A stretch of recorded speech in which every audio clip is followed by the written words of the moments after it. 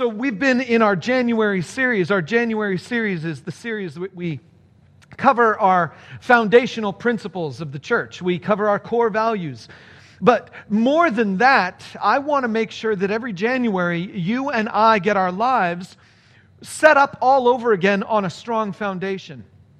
And there are two passages in Scripture that I never really connected before, but they share the same metaphor, and we've been talking about them for the past couple of weeks.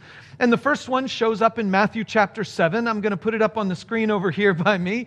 It says, "Therefore, everyone who hears these words of mine and puts them into practice is like a wise man who built his house on the rock. The rain came down, the streams rose, and the winds blew and beat against that house. Yet it did not fall, because it had its foundation on the rock." That's such an incredible metaphor there, that Jesus would use the metaphor of a rock being the firm foundation that even when storms come, it's not going to shake you. But what's fascinating is he uses that same metaphor later on in Matthew chapter 16 when he's talking about something completely different. And in that passage it says, "And I tell you," he's talking to Peter, Simon Peter, he says, "I tell you, you're Peter, and on this rock I will build my church, and the gates of Hades will not overcome it." And last week we looked a little bit about what this rock meant. In that context, back in that passage, Jesus was actually talking to Peter about a statement that Peter had just made about the identity of Jesus being the Christ, the Son of the living God, the Messiah.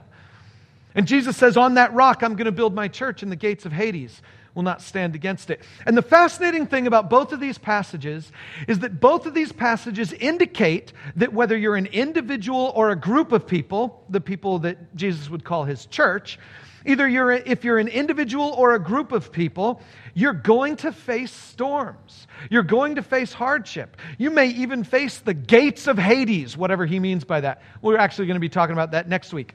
But you might even face the gates of Hades. And Jesus' response to that would be, don't worry. There's a rock underneath all of this. And if we build our lives on the rock, then we have some stability. So by way of review, let me just remind you of the two things we've talked about so far, the two basic lessons that we've learned so far. The first lesson is this: I will follow Jesus with others who follow Jesus, and Jesus builds his church. I'm going to follow Jesus with other people who are following Jesus, and I'm going to let Jesus build his church. That's the first principle we saw 2 weeks ago. And then last week, we learned this principle: I'm going to build my life on a Jesus-centered understanding of God's Word. Now, we have heard time and time again, if you've been in church before in your life, you know that people in church say you need to base your life on the Bible. At least most of the churches that I'm familiar with, they would say the Bible is our authority. Base your life on the Bible. The problem is that we all have our own different ideas and understandings of what the Bible has to say. But there is a central interpretive figure for the entire Bible, and it's Jesus himself. And so last week I encouraged you to focus your life, build your life on a Jesus-centered understanding of God's Word. How does God's Word get filtered through Jesus, and what does the life of Jesus have to teach us about God's Word? But there was a passage we looked at last week that I want to bring back to the surface this week.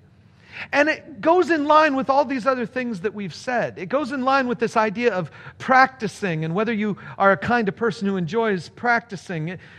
It's this basic idea that says, unless you actually do something, it's not going to benefit you in any way. See, today what I want to talk to you about is the transformation that God wants to do in our lives as we do these other things. If I'm following Jesus, Jesus is a different person than I am, and so the closer I follow him, the differenter I get, the more changed I become. And as I am beginning to let God's Word shape me, the more I become like someone who looks like God's Word. And so it boils down to us needing to actually do, not just read or understand. So today we're going to talk about transformation. And we're going to begin with this passage in Hebrews, a passage we looked at last week that I think is important for us to look at again. It says this: "But solid food is for the mature, who by constant use have trained themselves to distinguish good from evil."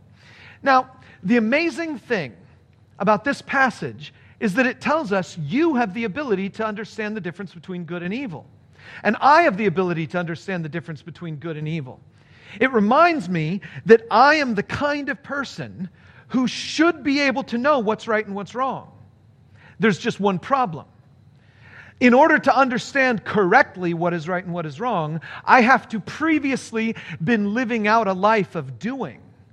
Now, this is fascinating to me. This is fascinating that I need to be doing what I know in order for me to learn the next bit that I need to know.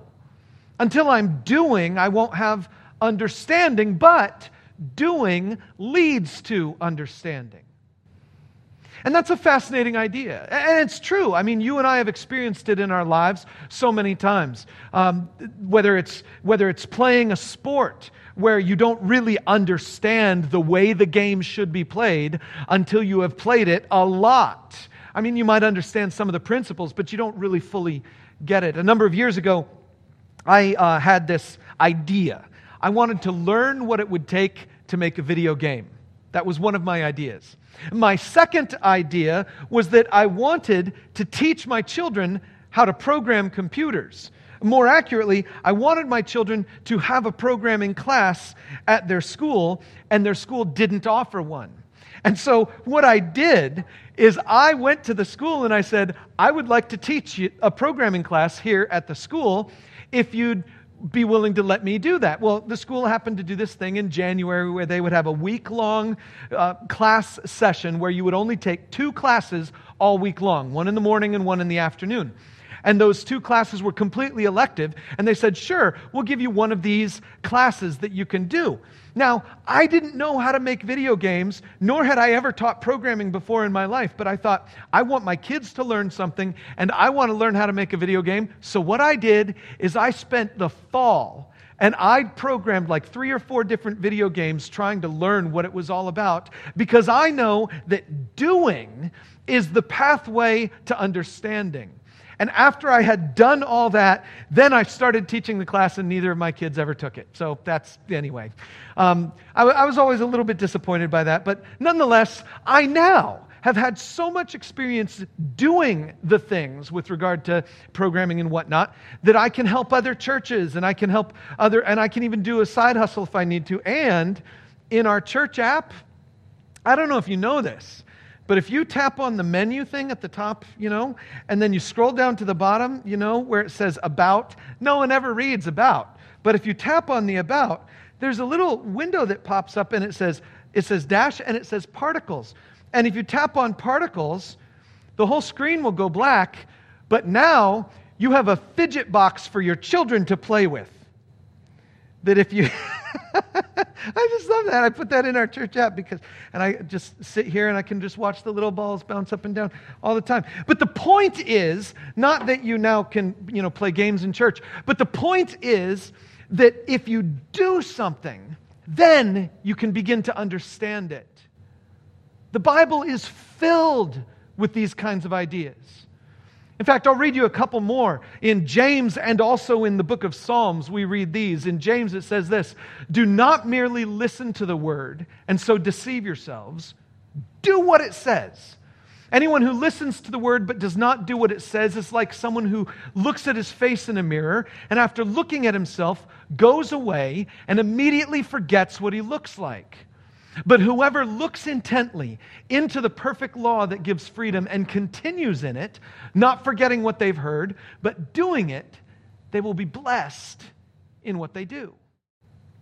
This tells us that, listen, you can read God's word, you can understand God's word, but until you're doing God's word, the blessing is going to be far from you. And then you go back into the Old Testament, in the book of Psalms, and you see exactly the same concept. It says this: blessed is the one who does not walk in step with the wicked, or stand in the way that sinners take, or sit in the company of mockers, but whose delight is in the law of the Lord, and who meditates on his law day and night. Okay, context, this person is focusing their life on God's word. But look what the promise it says.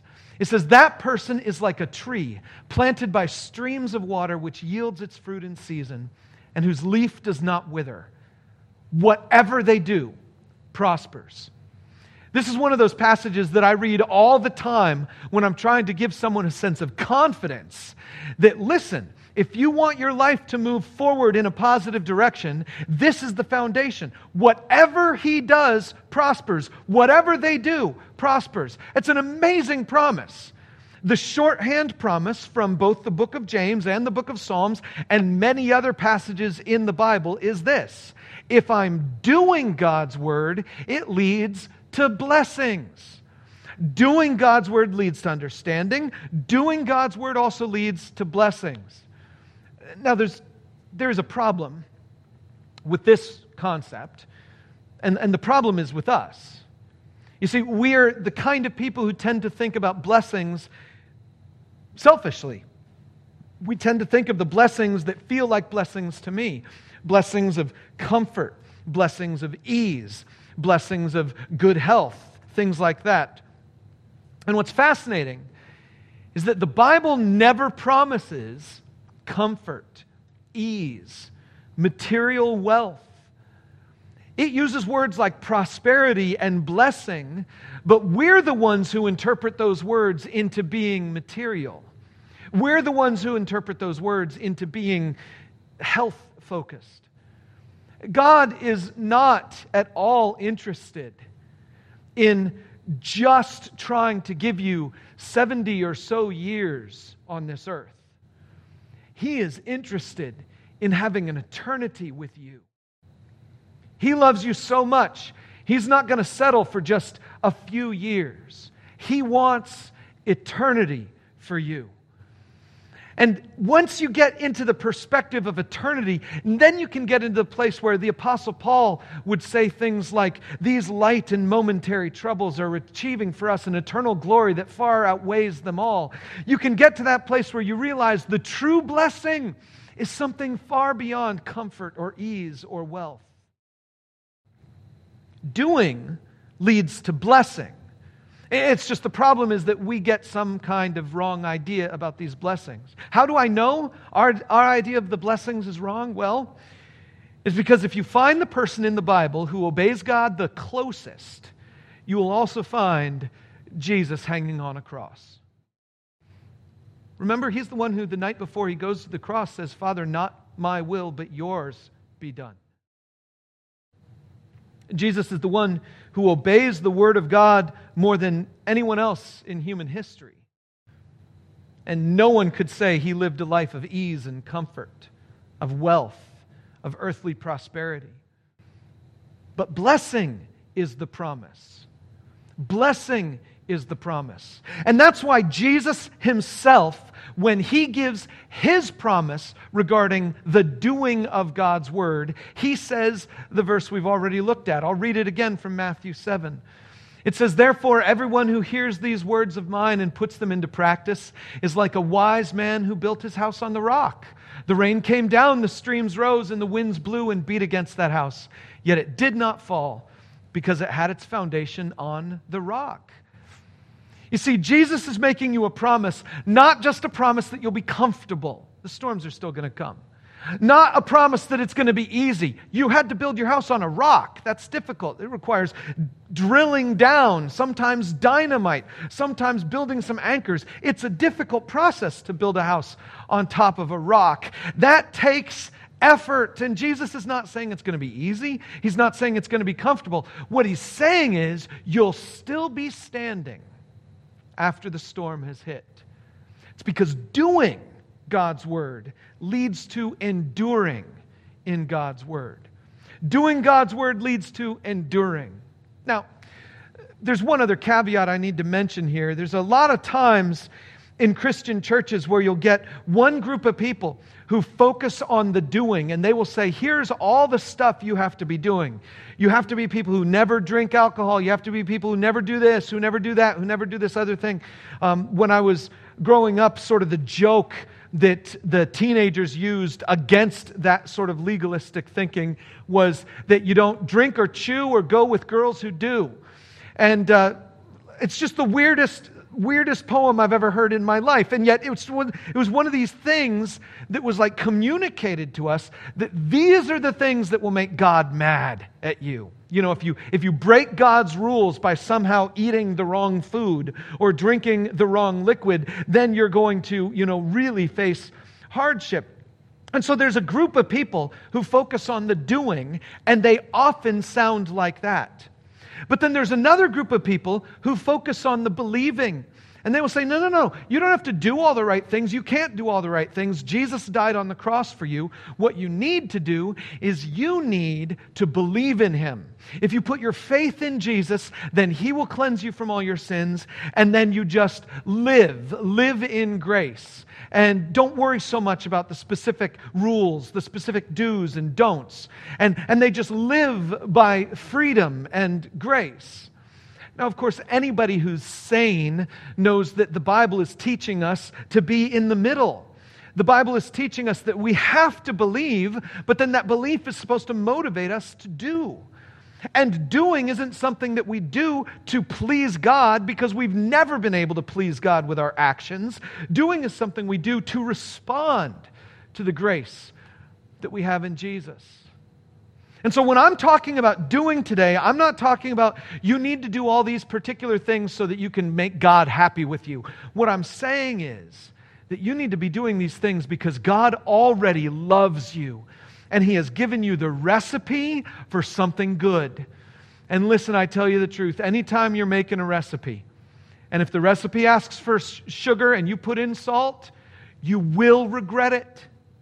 If the recipe is asking for flour and you put in powdered sugar, you will regret it. If the recipe asks for something and you put in something different, it's a problem. God is giving us how He wants us to walk because He knows this is the place where real blessing comes. This is the place where real understanding comes. And this is the place where real endurance comes. But of course, that leaves you and me with a question. What do we need to do? How do we need to do it? I mean, the Bible is big. Are you telling me that I have to do every one of the things that the Bible says? There are a couple books that came on the market a couple years ago. One was a book called A Year of Living Biblically, and then another book was called A Year of Biblical Womanhood. And both of these books effectively made fun of the Bible. The guy who wrote the book, A Year of Living Biblically, what he did is he went into the oldest, most arcane commandments of the Old Testament, and then he, as a 20th century individual, 21st century individual, I can't remember when the book was written, decided he would just mimic them as much as he thought he could. It's not like he looked into how Jewish people actually lived. Instead, he just read the Bible and interpreted it how he wanted to, and then lived according to these things. And it was a crazy experiment that ended up selling a lot of books, got him a TED Talk, and all kinds of things like that. I'm not doing that. I'm not saying, okay, arbitrarily go through the Bible and just tick off every box. No. But the question remains, what do we do? How do we do it? And if I'm honest, usually when I ask the question, or usually when I hear the question, someone is trying to find a loophole. How much of Jesus' words do I have to actually keep? How much of the Bible do I have to actually honor? What are the loopholes that I can get around or get through? And so today, I'm going to start with the big picture. I'm going to give you the passages of Scripture that I think cover everything you need to know in order to do what God is calling you to do, while at the same time being so difficult that you will never be able to look for anything else in the Bible that's harder. It's not like walking around with the tassels of your cloak uncut is going to be any more difficult than what I'm reading to you now. And so we're going to start with the big picture ones that are also, just be honest, the most difficult to do. Here it is, Jesus' own words. He says in Matthew 22, "Love the Lord your God with all your heart and with all your soul and with all your mind. This is the first and greatest commandment. And the second is like it. Love your neighbor as yourself. All the law and the prophets hang on these two commands." Now, I've talked about this before, but I want to give you kind of a metaphor to picture. This hopefully will help you. The entirety of our lives should live on a cross. picture in your mind a cross, a vertical beam and a horizontal beam. The vertical beam symbolizes the relationship you and I are to have with our Creator God. We should always be in a relationship with God where we view Him as above us, where we view Him as up, higher than. His thoughts are higher than my thoughts. His words are higher than my words. His will is higher than my will. I'm going to always view God upward. I am under Him. I am in submission to Him. My relationship to God is one of worship and trust and honor and praise. And my relationship to myself is one of humility and trust and allowing God to do His work in me. It's a vertical relationship. Love the Lord your God with everything that you are. Now, there's some doing that goes along with every love relationship, but the love is primary. The love has to be there first in order for the doing to even matter. But then there's a horizontal relationship.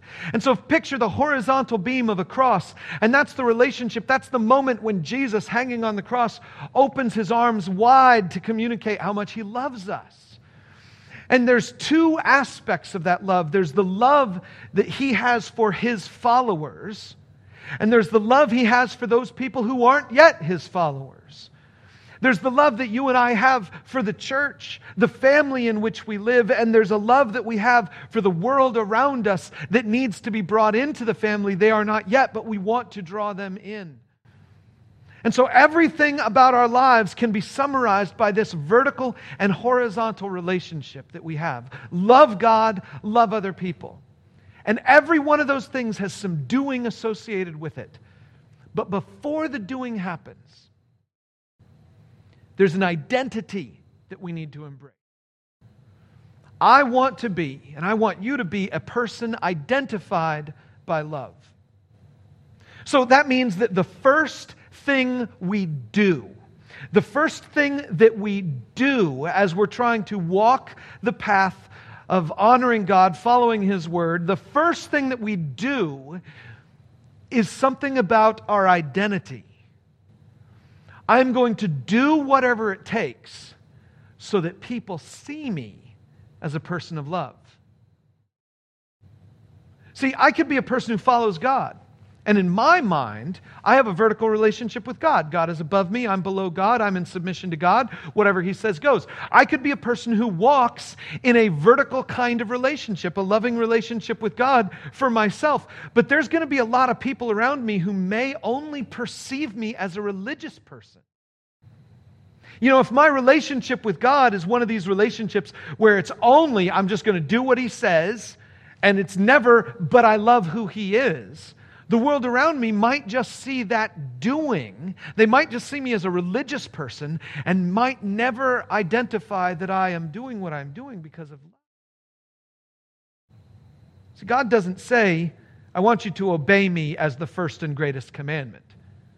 I mean, that's like the genie wish. You know, the first wish you always ask the genie is, I want more wishes. He says, I'll give you 3 wishes. And you're like, no, I want 4, 5. I want an infinite number of wishes. And if I can't have more wishes, I'll just wish for another genie.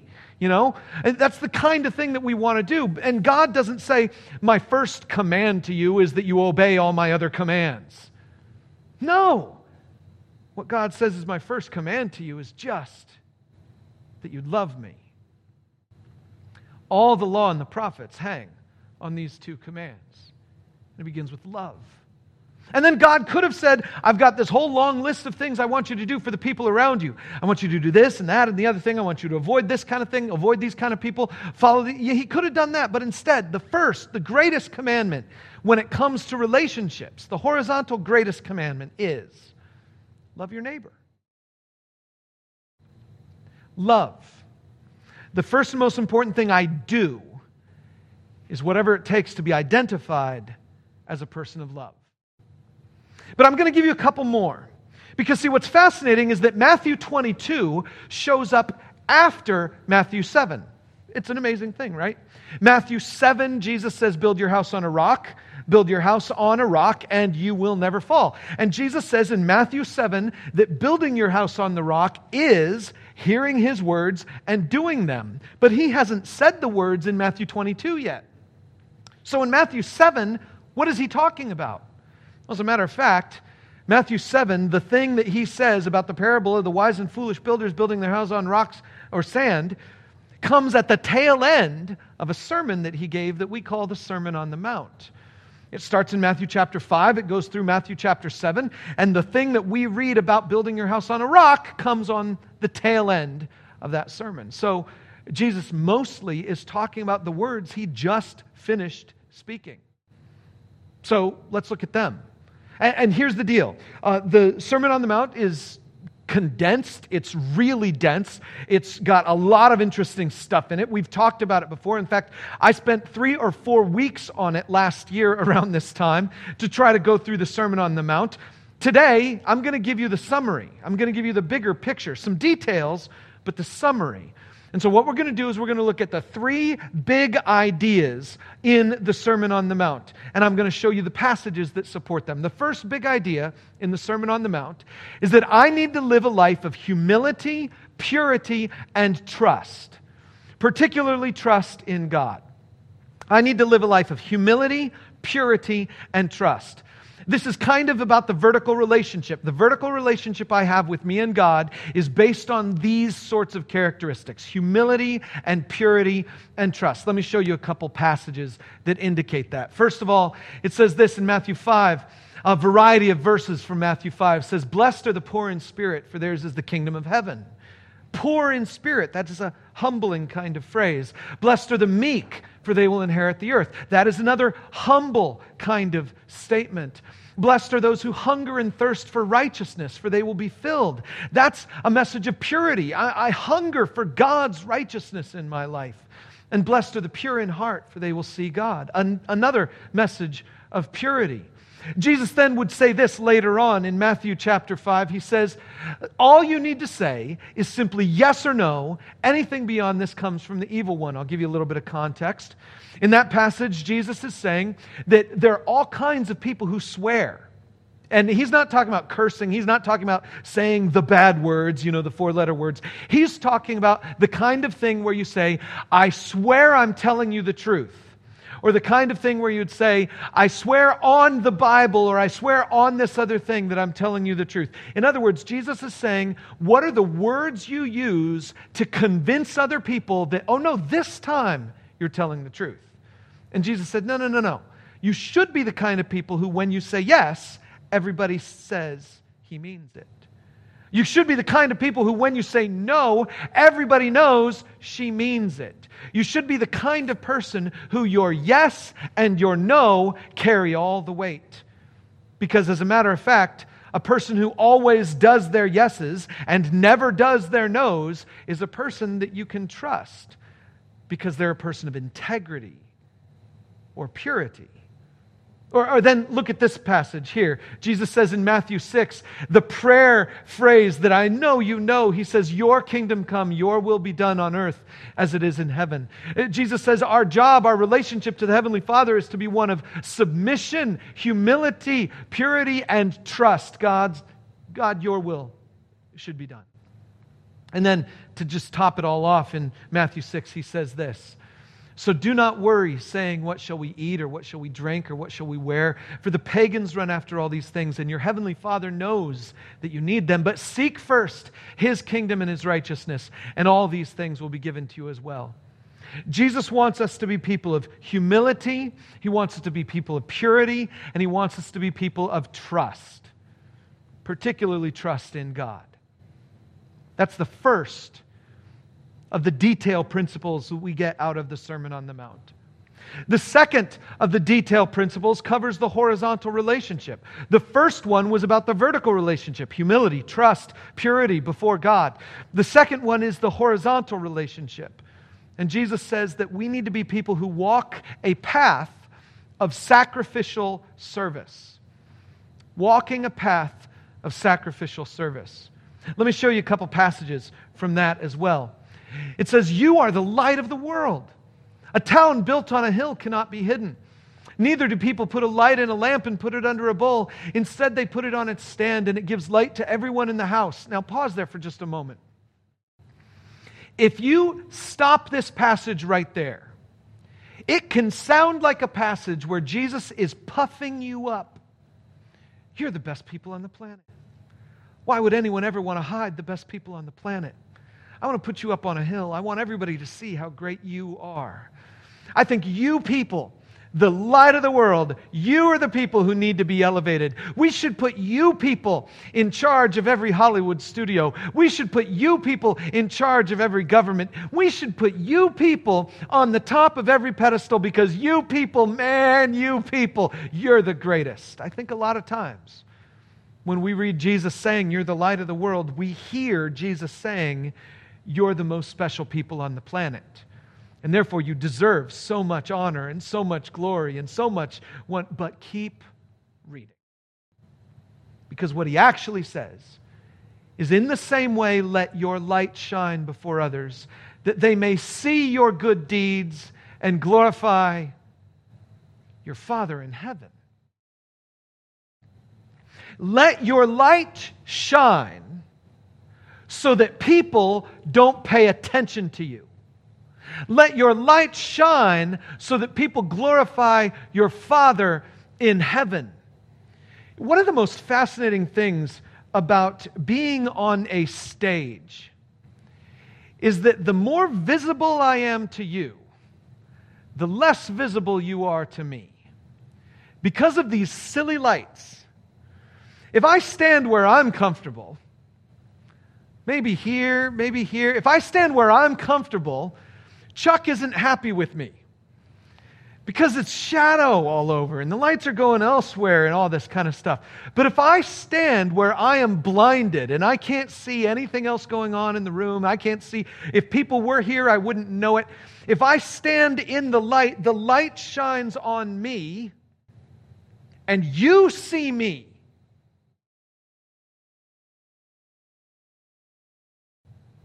In the same way, I don't want to be a light that people look at.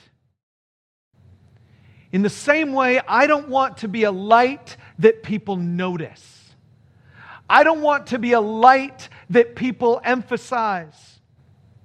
I want to be a light that shines for the glory of God. I want my good deeds to be the kind of good deeds where when people see them, they don't go, oh, Jeff is really good. When people see them, they say, God is really good. See, Jesus says, I shouldn't be the kind of person who elevates myself. I should be the kind of person who does whatever good it requires so that other people elevate God. And the only way that can happen is if the good I do somehow diminishes me. Being a light in this world is being sacrificial. Is being serving. I'm going to elevate someone else so that God gets glory. There's nothing about this light of the world concept that should indicate that I get any recognition at all. One of the fundamental concepts of being a light is that you exist so people can see something else. But let's keep going because there's another passage in the Sermon on the Mount that I want to show you. This one, Jesus says, you've heard that it was said, eye for eye and tooth for tooth. But I tell you, do not resist an evil person. If anyone slaps you on the right cheek, turn to them the other also. I've talked about this one before, and this is one of those passages that it's so incredibly difficult to do. Jesus, are you serious? If someone takes advantage of me, I'm supposed to let them? Listen, I don't have the authority here to explain to you Jesus' words. All I have is the authority to read you Jesus' words. And to say, He's the one who says, if someone hits you, let them keep doing it. Now, granted, I still think that there are some really appropriate times for me to run away. I don't think I need to stand there and let them to continue doing that. I think there's really appropriate times for me to run away. And the context Jesus is talking about is sort of one of these official contexts where the Roman soldiers could do a symbolic slap that would punish you in some way, and then you would just stand there and allow them to do. I could explain it away in a lot of different ways, but the bottom line principle is still the case. I want to live a life of sacrifice, even if sometimes that sacrifice means that I, like Jesus, experience unjust hardship. But keep going, because Jesus makes our sacrifice even more difficult when he says this: for if you forgive other people when they sin against you, your heavenly Father will also forgive you. But if you do not forgive others their sins, your Father will not forgive your sins. See, one of the reasons I can let the guy slap my other cheek is that I've forgotten he slapped the first one. Or at least I've forgiven him for it. Man alive. The idea of forgiveness goes so far beyond anything that we are comfortable with. You know, I told you that these are passages that are simple and straightforward, but the most difficult things in life. But man, I tell you, if you and I could become people who forgive, if we could become people who willingly endure unjust suffering, and if in the midst of forgiving and enduring, we were elevating other people, I guarantee you the world around us would look at us and they'd say, those people are weird. They must have some sort of spiritual strength that I've never seen before. It has to be God. So I need to be a person who's in relationship with God of humility and trust and purity. I need to be a person who's in relationship with other people, walking a path of sacrificial service. But then there's also this thing that I have to be in a right relationship with myself. A right relationship with myself. And the phrase I'm going to use for that is this: I will wisely judge others after I've judged myself.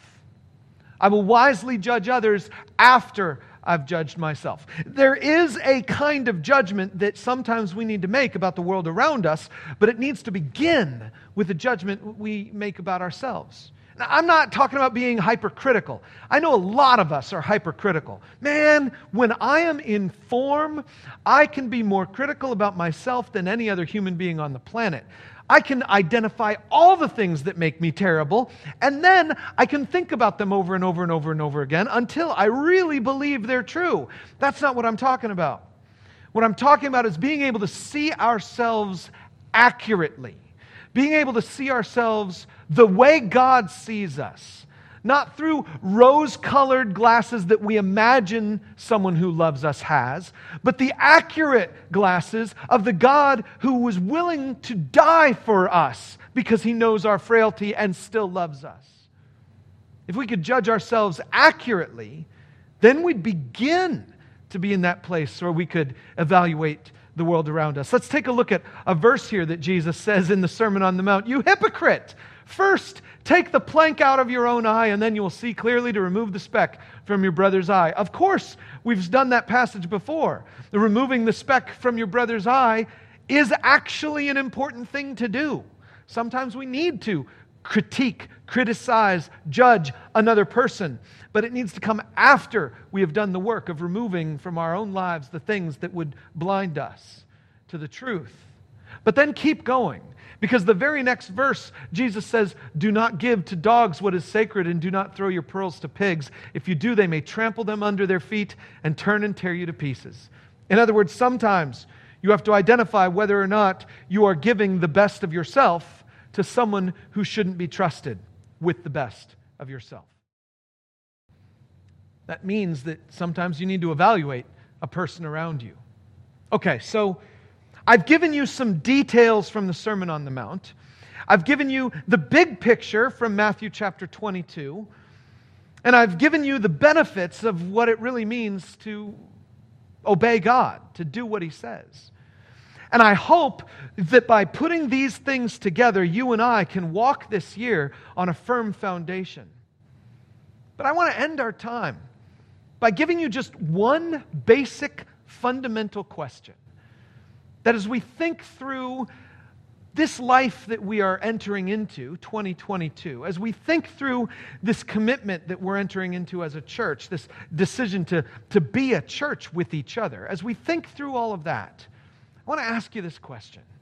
It just basically says, it's a question you ask yourself, I ask myself. How much of my instability in life comes from a simple lack of practice?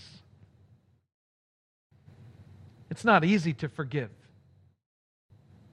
And it usually needs to happen more than once.